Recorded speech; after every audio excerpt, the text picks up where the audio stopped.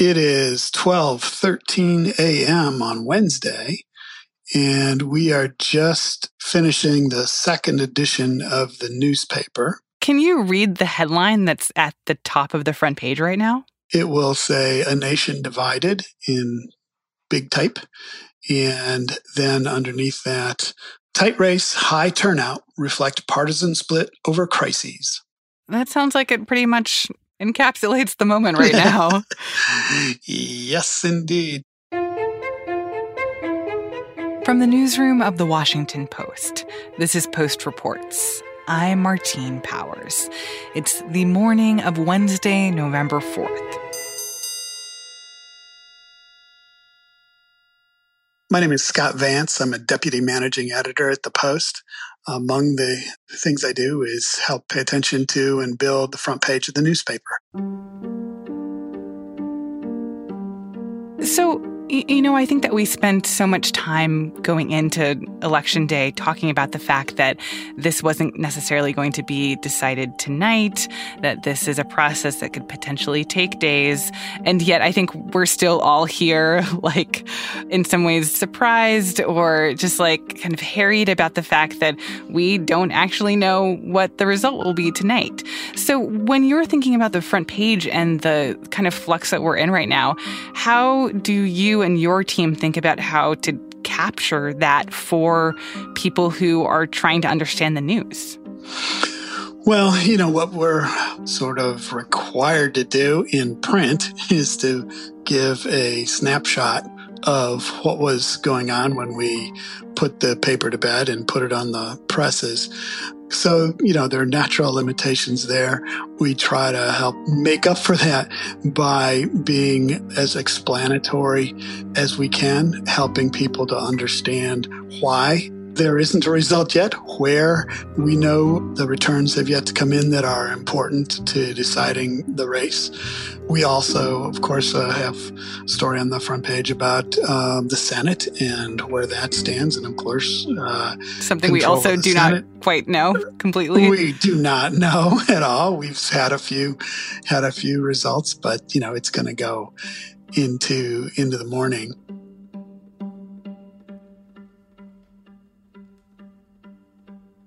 What we know so far is that Florida and Texas have gone to Trump. What we very much do not know is who has won the election. Despite that fact, President Trump is already declaring himself the winner. At about 2:30 in the morning on Wednesday, he came out to a crowd of his supporters at the White House, and he gave a false picture of the state of the race. This is a fraud on the American public. This is an embarrassment to our country. We were getting ready to win this election. Frankly, we did win this election. Trump was suggesting that the continued counting of ballots is a form of fraud.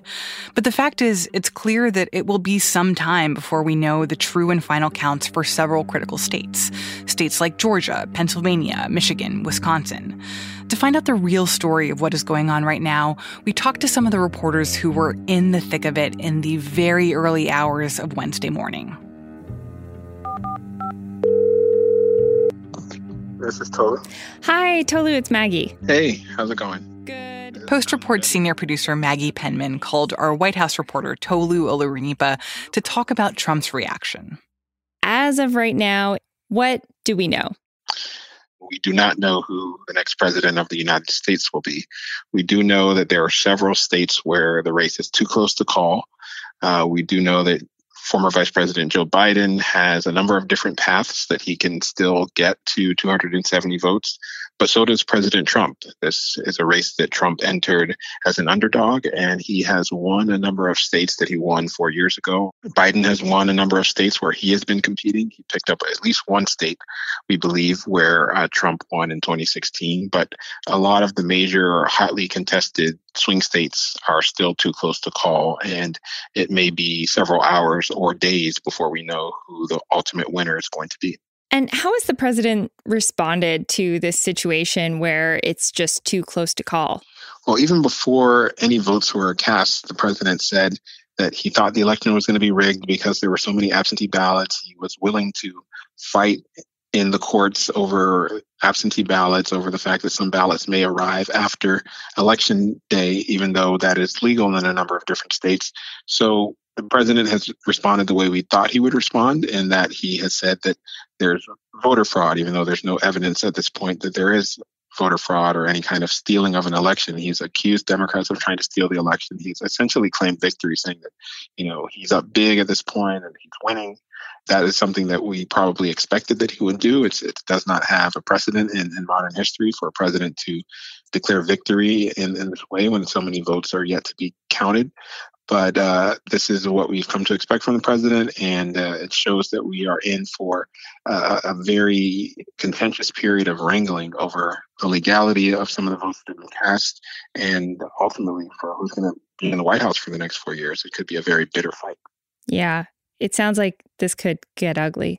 This could definitely get ugly. We have a president who has said that he's willing to fight this all the way to the Supreme Court.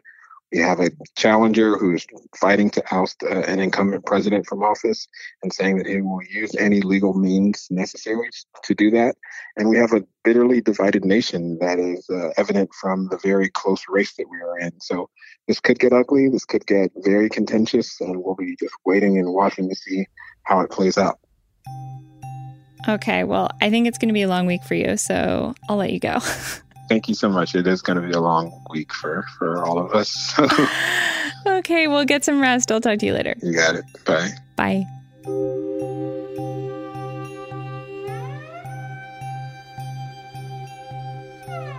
Tolu Olorunnipa is a White House reporter for The Post. After President Trump also tweeted a false claim that Democrats were trying to steal the election, Twitter actually added a big disclaimer, saying that, quote, some or all of the content shared in this tweet is disputed and might be misleading about an election.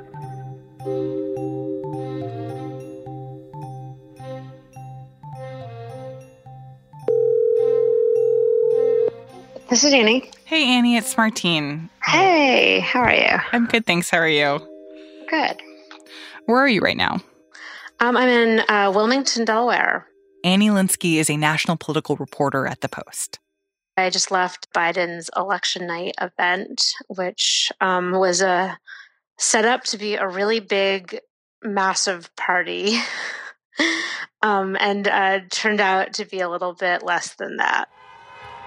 Good evening. He came out a little bit after 12:30 a.m. at the Chase Center in Wilmington. Your patience is commendable. We knew this was going to go long, but who knew we're going to go into maybe tomorrow morning, maybe even longer. But look, we feel good about where we are. We really do. Joe Biden spoke very briefly. He said that he feels optimistic. I'm here to tell you tonight, we believe we're on track to win this election. He said that he believes that he is going to be victorious. And then he said those key words. It's going to take a while. We're going to have to be patient until the hard work of tallying the votes is finished. That every vote should be counted. And it ain't over till every vote is counted. Every ballot is counted. So what was the mood in the Biden camp when you were there? Biden staffers had really been hoping for a big victory tonight, like a decisive win over Trump. And so when it became clear around, 9:30, 10, that wasn't going to be the case, there was a little disappointment that set in, and this sort of sense of like buckling in for a longer ride. And, they'd always said that was a possibility, but I think sort of emotionally they were thinking it would be a quicker night. And then, you had supporters there too, who were just sort of baffled that there's sort of a sense of bewilderment that there could be so many people in the country that just feel so differently than they do. So beyond just the fact that Biden supporters were hoping for a decisive or overwhelming win on Tuesday night, and they didn't get that, what do you think were some of the details of those surprises, or in terms of what we've seen so far, the ways that the races panned out that was different from how they had expected or hoped? Well, there was a lot of discussion about some of these Sun Belt states. Texas being one, Arizona being another. It's sort of mixed result at this point. Biden's looking quite good in Arizona, for example. But, Florida is a state that just seems to confound Democrats. And, you saw that being called. And it was quite evident quite early that Florida would slip away from Biden. Another surprise was also Ohio. I mean, there had been really good polling for Biden out of Ohio. There was, some indications early that he might be doing well in the suburbs of Ohio, and that sort of faded pretty quickly too.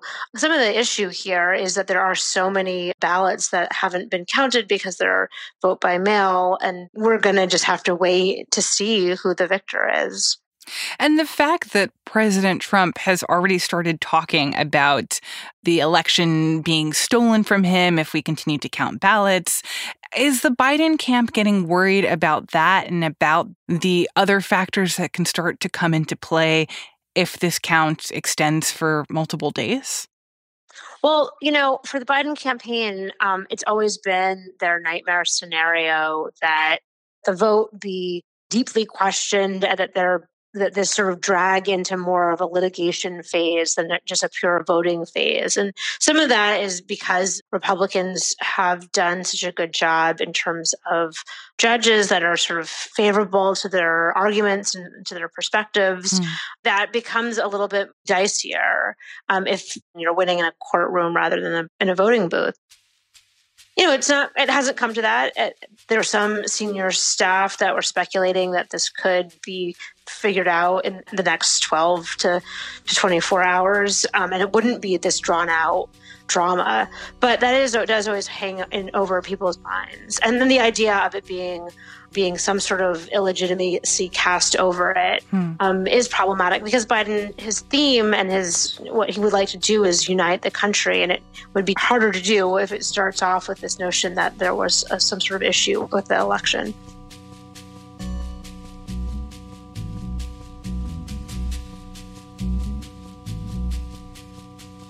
Annie Linskey is a national political reporter at The Post.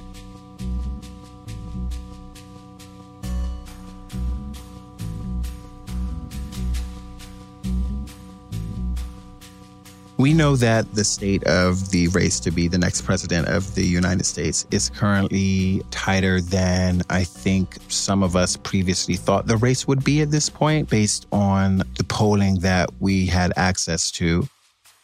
I'm Eugene Scott, and I cover identity politics for The Fix at The Washington Post. It appears that the advantage that some of these polls showed Biden having in some states was not as large as previously believed. And so there still are states that have not yet been called and will likely not be called within the next 24 hours that could actually provide some clarity to what's actually going on. But right now, it's not clear who the next president of the United States will be. So what has been surprising so far tonight in terms of the results that we have seen? I don't know that anything has been surprising as much as whatever hopes some people may have had. Florida went for Trump, as did, I believe, Texas. And these are states that Democrats have believed that they would be competitive in, at least for the last 2 years.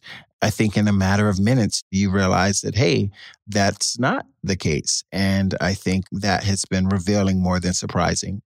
And with what we know currently, what are the remaining paths if Biden is going to win?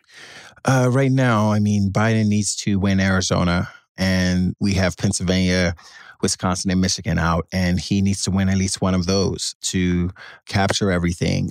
Some of the other states that have yet to be called, like North Carolina, are leaning red, and it's not looking likely that that can work in his favor as of now. But it's important to remember that, there are a lot of ballots that have yet to be counted, and certainly Biden is going to make the argument that they should be. Going into this, a lot of people were anticipating that President Trump would basically declare himself winner prematurely and tweet or announce before all the ballots were actually counted that he'd won. And we're already starting to see that from the president, while we have Vice President Biden trying to essentially tell people to be patient. So how do you think that that start of rhetoric from both of these candidates and from their campaigns is going to shape this wait for the next few days? Well, it appears from the tweets that have been posted on social media most recently that President Trump is aware that if more ballots are counted, that could work against him, and that Biden is aware that if more ballots are counted, that could work in his favor. And so the narrative, I think, that is going to emerge for the next few days is one about whether or not ballots should be counted, which is why even before Election Day, you saw so many tweets coming from those on the left requesting or fighting for or advocating for every ballot to be counted. And that is, fascinating that has become a central theme of this election, the fight for or, against, depending on who you're talking about, whether or not ballots should be counted. And the fact that we're in this moment where there is not a clear early or overwhelming win on either side, and that this is going to be a tight race, that it's going to be more drawn out, do we expect that to result in more litigation? I mean, we saw so many legal battles in the days approaching Election Day about when and how ballots could be cast or counted. And are we expected to see that continue in the next few days? It's hard to believe that this won't go to courts on some level because both sides are deeply invested in winning and want to use every resource possible and available to them to make sure they get to their desired outcome. And I also think that it's worth pointing out that the fact that this is going to take longer, especially in states like Pennsylvania, Wisconsin, Michigan, that is something that we knew because of the laws around counting ballots, that if there is a concern now that it's taking too long, that these states are basically holding up the rest of the country, that is something that could have been fixed, but was not because of restrictions on processing and counting ballots ahead of Election Day. Yeah, this isn't a surprise. The reality is different states handle this process differently. And the reality is that some states give their voters and their residents the answers they want sooner than later because of the laws they have in place that allow them to do so. And then you have other states that allow for counting to go, quite a bit beyond Election Day and therefore leave questions unanswered despite the desire to have some sense of what is going on in the future as quickly as possible. And I also do want to talk briefly about the Postal Service that has been plagued with so many problems over the past few months and has become a pretty big part of how we understand this election. Our colleague Jacob Bogage has been reporting on some of those problems and the delivery of mail-in ballots. And he talked to us late on Tuesday night about some questions about whether completed ballots that are in the care of the Postal Service have actually been delivered to election offices, and that there is this remaining question that maybe some of those ballots are still sitting at postal processing plants. So how could those concerns about leftover ballots in the care of the Postal Service have an impact on the next couple of days and the rest of the count? Well, there certainly will be some type of emphasis on trying to make sure that the Postal Service is not behaving politically and counting every ballot that they have received in a timely manner. And there's some doubt among some Americans, especially those on the left, that their vote will be counted and that this could work in their favor. And so we certainly should expect to see attention just, be directed towards how the post office has been responding to ballots since receiving them, and more importantly, what they're doing with them as we speak. I also want to talk about some of these key Senate races. So Democrat John Hickenlooper has flipped a seat in Colorado. Republican Tommy Tuberville has won the seat in Alabama that was previously held by Doug Jones. But more largely, what do we know right now about this question of whether or not control of the Senate could change hands? As of now, it's not looking very likely. Some of the races that Democrats were thinking were most competitive in their favor actually have turned out to be victorious for the Republican Party. Certainly, ballots are still being counted in some of the remaining races as well. But the advantage that the GOP had appears to be in place, maybe not to the same degree, but certainly where it counts, including having Mitch McConnell return to the Senate, being the longest serving senator in Kentucky history. Whether or not he will actually be the majority leader, it's not yet clear, but his vision and worldview will likely remain in place and continue to have considerable influence in that body. So what are the big questions that you still have left tonight? I really want to see how different groups performed. I want to see what Latino voters did in Florida, and we really need to see how different groups of Latinos voted differently.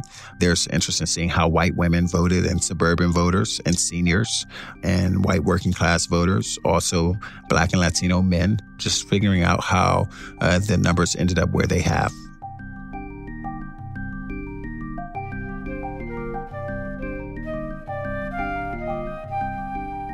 Eugene Scott analyzes politics for The Fix.